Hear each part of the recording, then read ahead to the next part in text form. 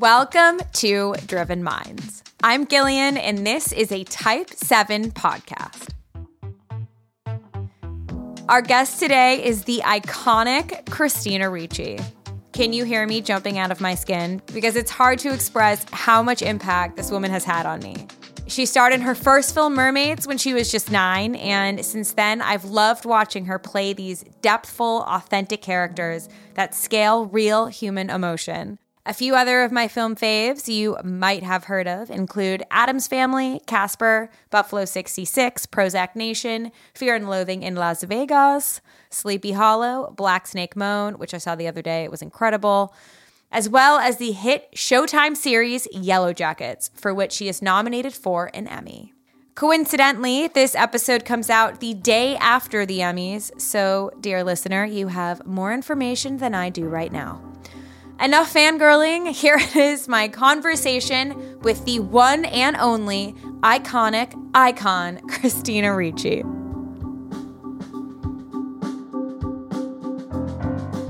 You were scouted when you were 8.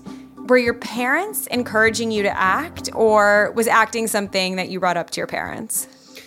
No, I'm the youngest of 4, and every kid in my family had been approached by someone to be a child actor at that point. My mother had been a model, so she absolutely was like, no way, my kids are not doing this, because models were not treated so well in the 60s and 70s. Yeah. But by the time I was approached, I was about 7, and my oldest brother was 15. So my older siblings kind of pressured my mother to let me do it. And I wanted to do it just because I wanted to do things that they thought was cool. So they knew you wanted to do it, and they were like, we got your back, and like a sibling team kind of situation? No, they thought it would be hysterical to see their little sister on television. So it was like at your expense. Yeah, very much. Okay, so you're 8 or 9 years old at this point, and you could have just been a regular kid, like played outside, soccer, ballet, etc. But instead, you're like grinding, hustling, going to castings. What 9-year-old really wants to do this, right? The appeal's not that obvious, I would think, you know? So what did you like so much about acting, and what kept you going? I started when I was 7, and I was able to go to school all day, and then my mother would pick me up in the afternoon, and I would go with her to auditions in the city, come back 7:30, maybe a little late. But I very much, for a long time, was able to maintain both things. And my mother also always insisted that I had the summers off, so I could have like a normal summer, childhood summer kind of thing. So it really didn't feel like I wasn't having both. Right. But at the same time, I would say the thing that appealed to me when I was younger, it was a chance to really, like, I would spend the afternoons with my mom going to the city, and she would tell me how to function in the city. And I started doing something that I was given praise for, something I was good at. The same way that, like, you give a kid a hobby and they thrive, that was very much this. It's the same concept, I think, for me as a child. So you had this special thing that you knew you were good at. Did that help your confidence? Yeah. I had been actually acting out quite a bit before I started going on auditions and stuff. And once I did that, all of that sort of stopped. And what do you mean acting out? Well, I had been provoking a larger child into beating me up every day at school. Okay. Any reason, or? I don't remember. I don't remember why I had that. And I think at that age, too, you don't, like, intellectualize those impulses. Yeah. But, yeah, that was what was going on. And it was understandably disturbing for my teacher. Right. And I remember that being, like, a thing. And then I very soon after that, I started auditioning and stuff, and I just sort of stopped doing stuff like that. Was there any casting or experience that dissuaded you from acting? No, not really. I mean, I knew from early on, you know, there's so much rejection before you ever get your first part. So all of that was something I just took as part of the job. There were lots of aspects of it I didn't like. I hated fittings. I hated the makeup and hair tests, because all that was people standing around talking about how they could make what was wrong with me better. But at the same time, that was just part of the job. So it never even occurred to me that I would be able to do the job without those things. And I loved the job so much that those were just like, I was like, oh, it's this day. Okay, well, we just have we have to get through this and everything will be fine. Right. I mean, you must have had the patience of a saint to be like a 9-year-old in Mermaids just doing fittings. And, did you understand what was going on at the time? Yeah, I did. And I really felt that I was lucky to be there. And, they cut all my hair off. And at that age, I was very upset. And I cried and cried and cried. But I was just so excited. It's so happy. And like anything else in life, there are drawbacks. There's the good and the bad. So... And is there a main takeaway or lesson you learned as a child actor that still impacts you today, or one that you have brought with you or find particularly valuable? I think what's interesting is having been a child on movie sets or TV sets and now being an adult on one. And I think that it's invaluable to have had both perspectives. As a kid, very much would always just like listen and watch. No one was ever going to tell me anything directly. So if I wanted to know what was going on, I had to just be very still and quiet and listen. I wasn't in a position to ever set boundaries or say what I wanted. So I very much had to be someone who was very adaptable and accepting. And I found ways to make things that were difficult for me, things I could do. So I do think that it really taught me to be incredibly adaptive and very tolerant, which is good and bad. Right. Yeah. Right. Yeah. I mean, you have to listen to the older people on set simultaneously. You have your own internal boundaries. Was boundary setting something that you got better at or kind of found your voice as you aged as an actor and came into your own? Yeah, I think once I got older, when I was younger, I mean, I had no abilities, even things I was afraid to do, like physically, like stunts and stuff. I invented imaginary friends to be with me when I was doing those things because I was scared and I knew I couldn't say no.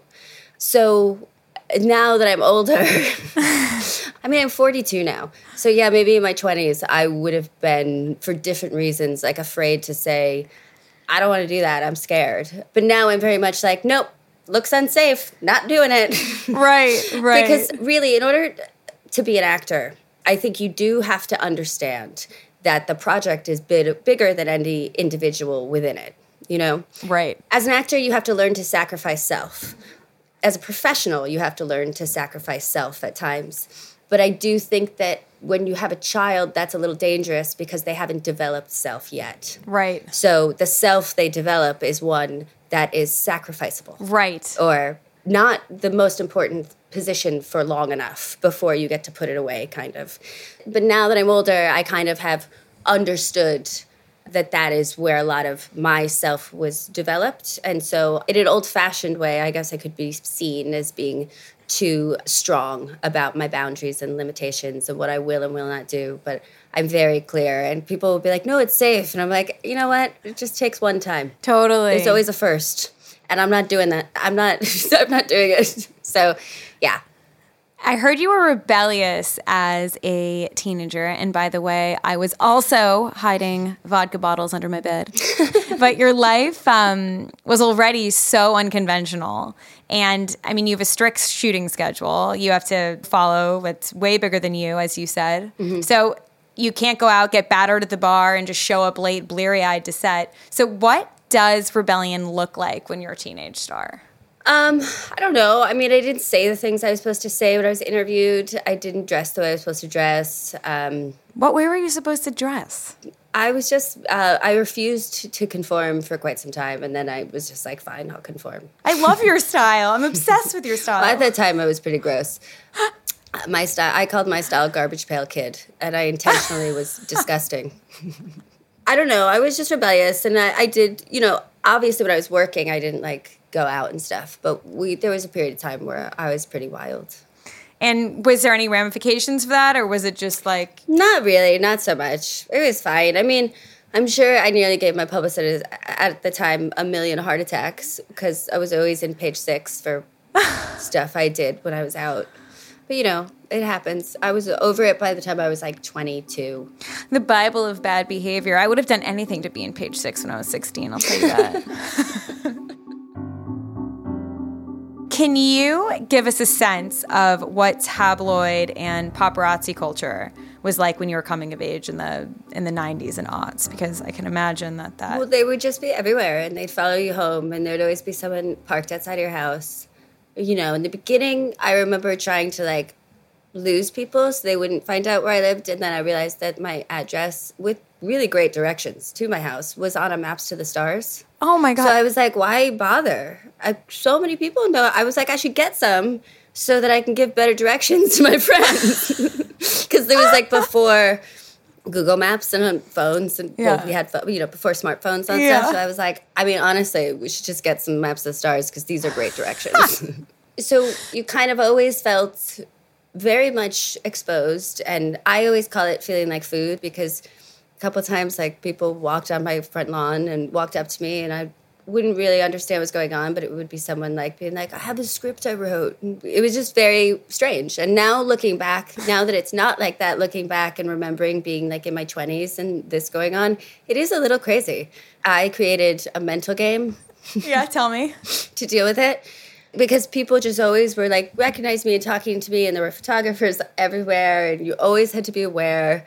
I decided to pretend that my dad was, like, just this really well-respected doctor in town that everybody loved.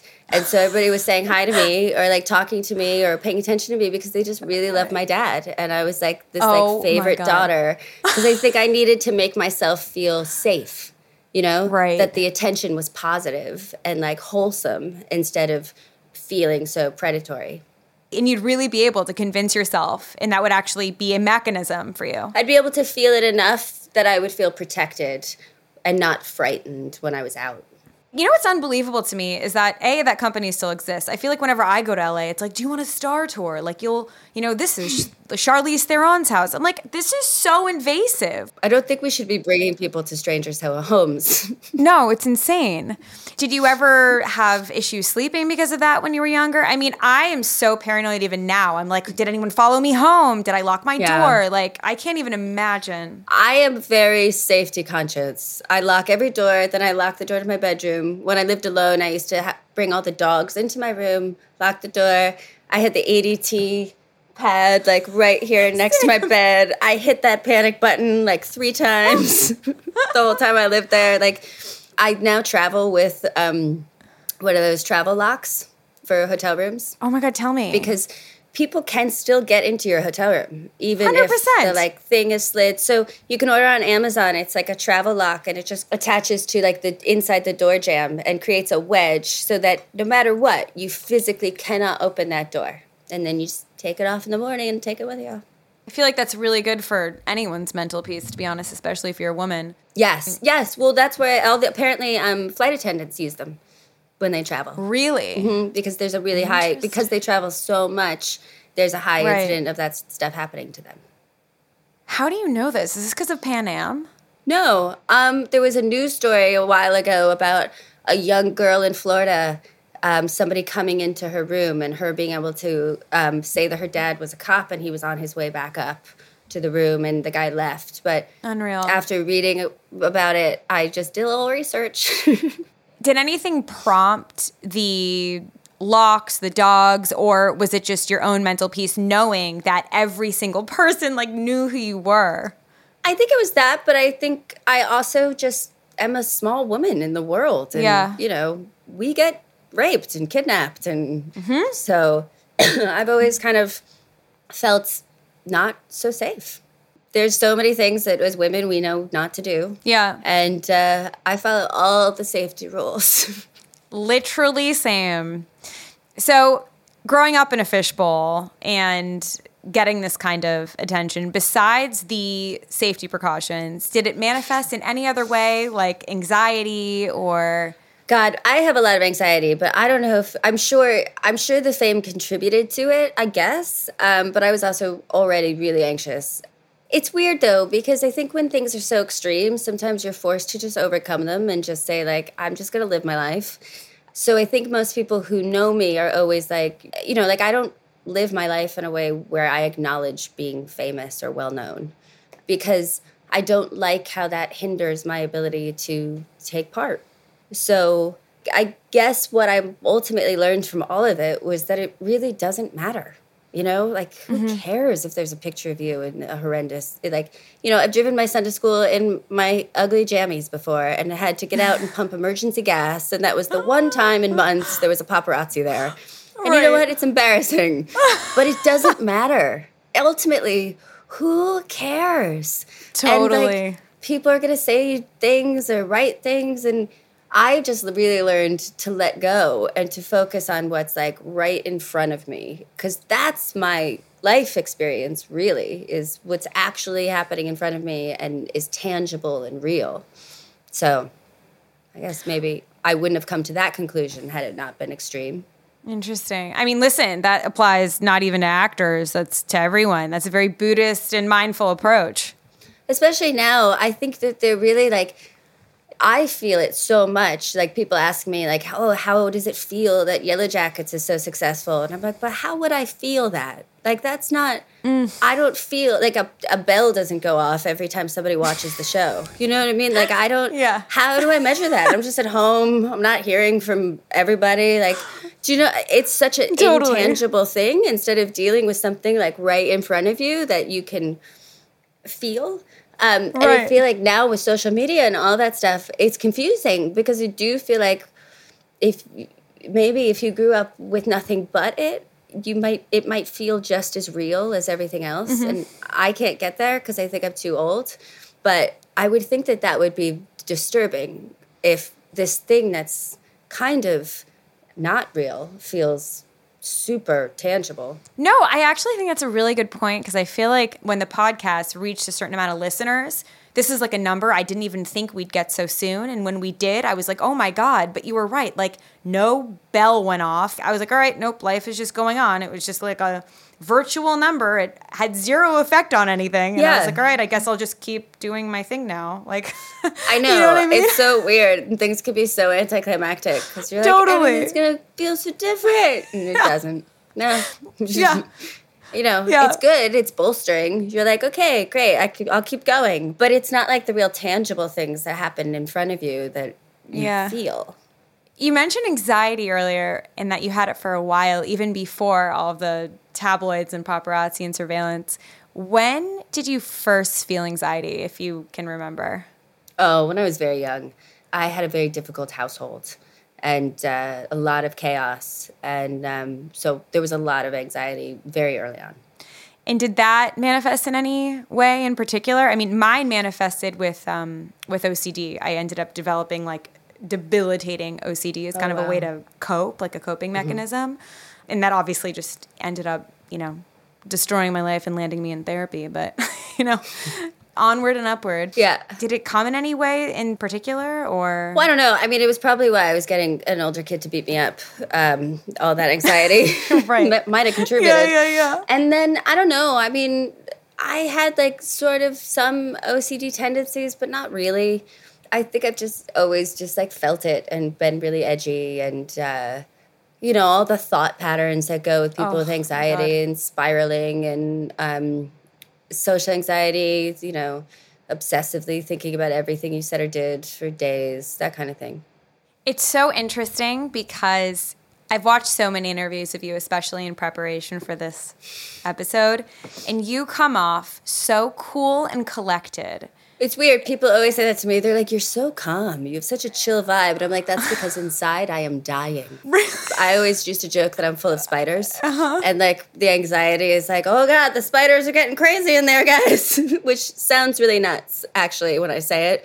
But I think it's my way of like blaming someone else for how insane I feel inside. But yeah, outwardly, I always seem very, very calm.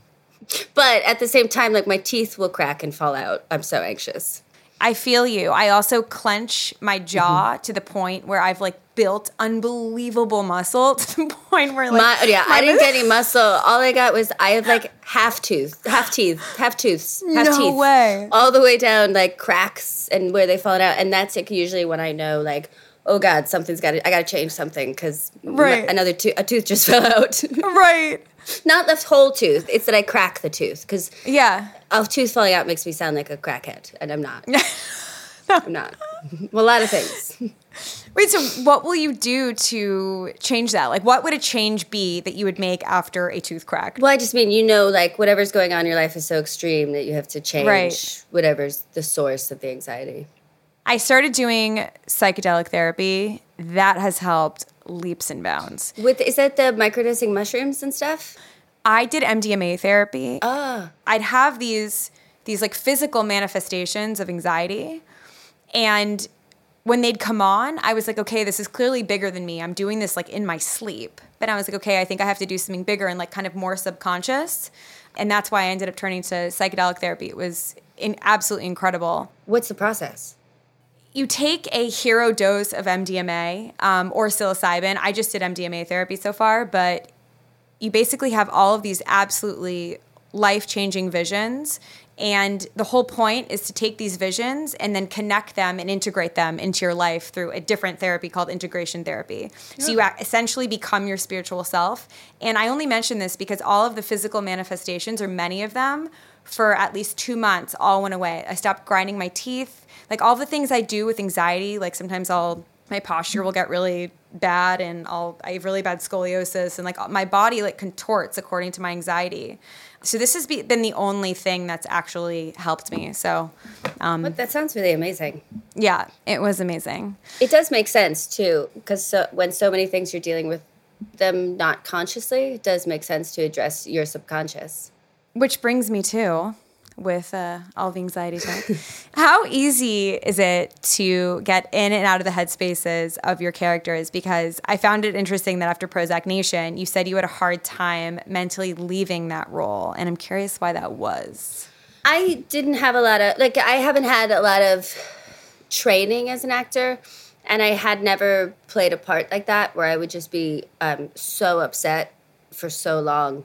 And I had worked with a lot of male actors that sort of were just like, you just throw yourself in it and, that kind of methody, like duty kind of thing. And I was like, great, that's what I'm going to do. It's just like, all that matters is the performance. And so I stayed in a really upset place for months.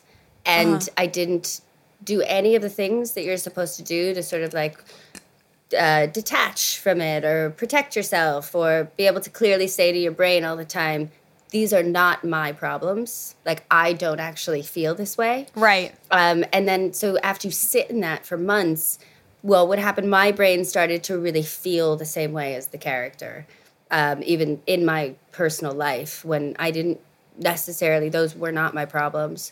So that's kind of what happened to me then. But I don't really do that anymore. It was one of those things that like I did because I was young and I was like, oh, this is how you play parts like this. But now that I'm older, I realize you don't really need to do all of that. And how did that impact you after? Well, I had just had a really hard time afterwards. I was still felt the same way as the character for a long time afterwards. God. It just took a long time for it to go away. And it was confusing because I knew, in some way that those aren't your problems. So you're feeling something you're not supposed to feel. And that just makes it harder to like get through it, I guess. Right. But I don't remember what I did. I just think it just went away after a while. I haven't done that since. And I also now understand why people, like I have a healthy hesitation towards doing those kinds of scenes and roles, which I think is good because that means that I actually learned something and I'm trying to protect myself. And how did you ultimately get out of that space? I wish sometimes I was the kind of person that when I'm going through something, I just like took to my bed, but I'm not. I'm the kind of person that's like, oh God, this feels really bad like right now. Let's completely dive into something else. And so I will fully engage in life. And while I'm engaging in life, I sort of process and get past the thing. Because I don't think I'm somebody who can fully focus on what I'm going through without falling apart, I think. I always have to have like another task. I mean, that's actually what you're supposed to do. It's like called opposite action. Like if you feel like staying in bed and just being a depressive mess all day, you're actually supposed to like, scrape yourself out of the sheets and, go get ice cream or take a walk or anything you can do. So you're, without knowing it. Without knowing it, I'm healthy. I think I will get so afraid of being depressed or not being able to function. The joke is like people will joke, I'll be late for stuff. And people will be like, but didn't you set your schedule today? And I'm like, I know, but I was supposed to be at the store by 1:30. Yeah. So I tend to deal with things like in that way. When I was 24 and working at Vogue, despite it being one of the most incredible experiences of my life, it was also when I started binge eating. And I think it came on as a result of just kind of the pressure cooker that was, working in that office, coupled with some, relationship BS. But I think I turned to it for kind of like emotional regulation, even though it ended up doing the complete opposite, as most eating disorders do. But I mean, I would literally be at a point where I'd like binge eat like 2,000 calories in 20 minutes and then like not eat for 2 days. It was like a real big mess. And you've also been open about having an eating disorder. And if you're open to talking about it, I'm curious what that looked like for you. I'm one of those people that I guess with my opposite action sort of impulses, I also like to problem solve ahead of time and manage how bad the future is going to be for me. And so when I was a child, I mentioned how much I hated fittings. And the fittings have always revolved around my body. Mm-hmm. And it seemed to me when I was younger that the only bad thing anyone had to say about me was that I was too healthy looking, which meant chubby. It's such bullshit. And because it seemed to be the only thing that anyone was able to torture me with, I was like, well, then I'm going to take care of that because I just don't ever want to hear that again. And I felt very much like if I didn't want to be bothered by something, I should just fix it. And I wasn't really taking care of myself before this. So I did start like dieting and exercising. And then I saw a Lifetime movie about anorexia.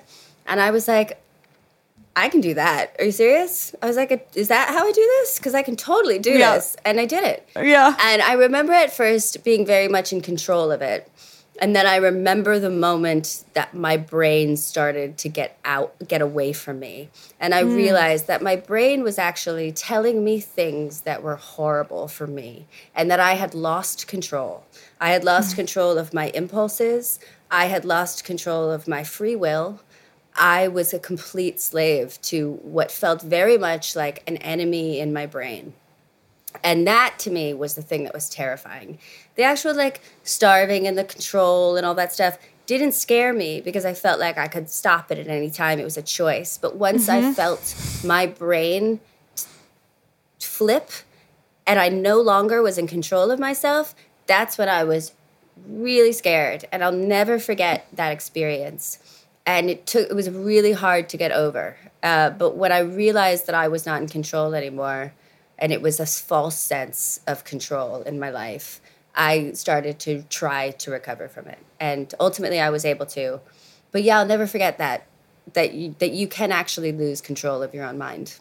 And what was so scary to you about that? Like, what was your mind telling you that made you feel like it had control over you? Well, I knew that it was completely irrational to be terrified of food. Like when it got to that point, I was like, well, that's not rational. Mm-hmm. This is a crazy, outsized reaction to something that other people do every day. Right. Once I realized that I was having really abnormal feelings about normal everyday stuff that would keep me alive, I was like, oh, wow, my brain has turned on me and is no longer acting in my best interest. And so that's when I was like, oh, I really need to fix this. First of all, thank you so much for sharing that. I so hear you, by the way, of being scared of food. I also used to like dread meals because I wouldn't trust myself to eat an amount that felt filling. Like I didn't know how to eat. I either would eat like, the smallest bites of nothing, or I'd like gorge myself. And I lost total perspective over my own feelings of being satisfied, like satiation and fullness, So I totally get the being scared of food. How did you find it in yourself to get help? And like, what did the therapy look like?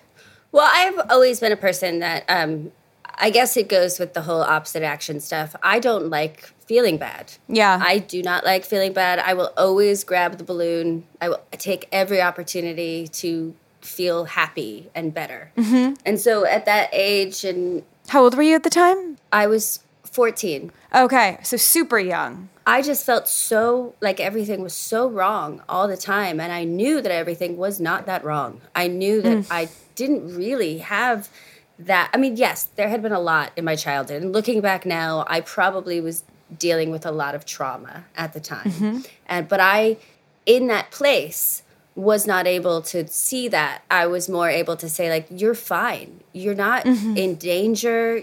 There's good things happening. Like, there's no reason for you to be completely, like, killing yourself. And I just really didn't want to fail. I've always been a person who, like, I don't want other people to win. So if it was about the shit that had been done to me as when I was a child, I very much viewed it as, if I destroy myself, that person's winning. Why would I allow that person from my past to win 10 years later? So I've always had that kind of thing, too, where I will get better to spite other people. And I think all of that contributed to me, really. And I found an amazing therapist in New York, Dr. Catherine Fedeli, and her specialty at the time was eating disorders. And she just really helped me. And I had, like, a really crazy dream one night. And it was so upsetting to me and so visceral that when I woke up in the morning, I was like, I committed to changing. And then that's awful, too, because recovering from anorexia is the cruelest joke that anyone has ever played on teenage girls. Because you know what happens. You've slowed down your metabolism so much that the second you do start eating again, your worst fears realized, you put on massive amounts of weight. So I started eating again and had to deal with putting on, I think I put on 25 to 30 pounds in a month. And then it just kept going. It took a really long time for my metabolism to even out.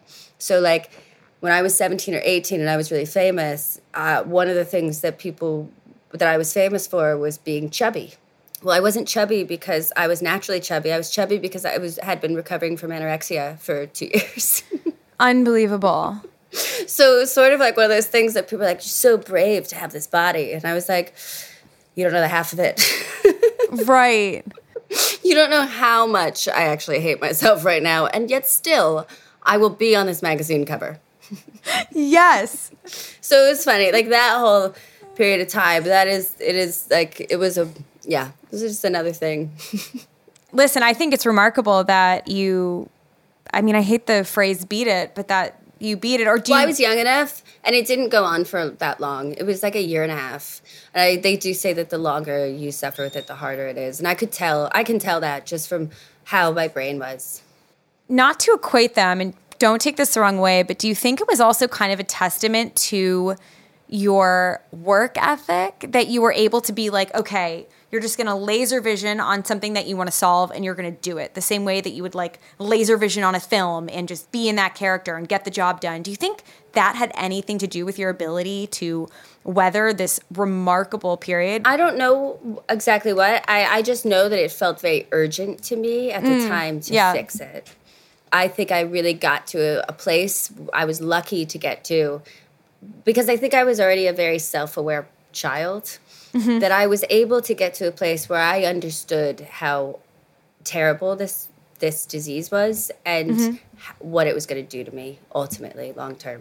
That understanding filled me with such urgency and fear that I just knew that I had absolutely no other choice. On a more positive note, last year you got married and had Cleopatra. Congratulations. Thank you. Thanks. And you've mentioned that this is the first healthy relationship you've been in, and a lifetime of romantic struggle is something I can definitely relate to. What is different about this relationship that wasn't there before? Well, I don't know. I really am a huge believer that you can make yourself miserable on your own. You don't need another person to help in that. So if there's going to be another person in your life, they should probably make you happy. And that should be the focus. And the focus of the two people should be making each other really happy. And, I would say my husband and I are really, really kind to each other. And people always are like, you guys are so polite to each other. We still say please and thank you and excuse me and sorry. And because I really have always felt like sometimes people think being comfortable means being your worst version. Like you get to just be the worst possible version of yourself. And I don't think that's true. I think you could still treat another person as well as you would treat a stranger and still be comfortable with them. Yeah. I would say that's the thing. Like, we're both really focused on being kind. And Mark is my husband, and he's very kind. And we both are the kinds of people that, like, I don't want the people around me to be unhappy, you know? I don't get to be happy if the people around me are miserable. So we're very focused on the whole group being happy sort of vibe.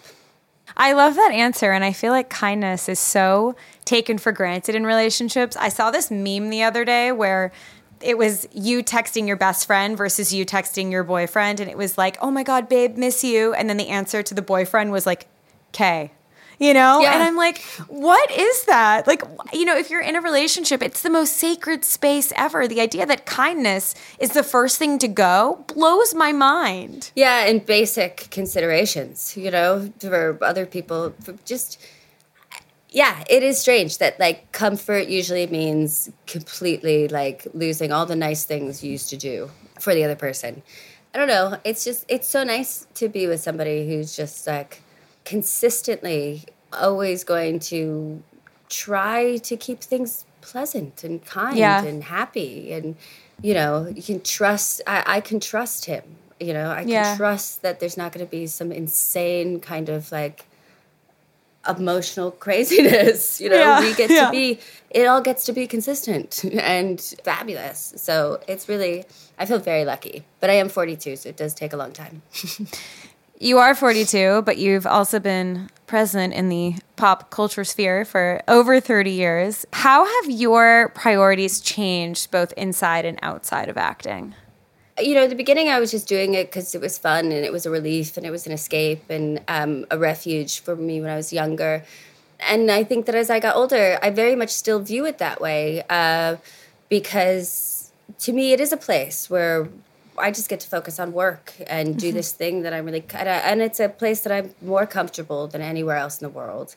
And so I think my focus now is very much just being able to keep doing really interesting work, the kind of work I like to do, and just getting to work and make things. So that's my main focus, I guess, now.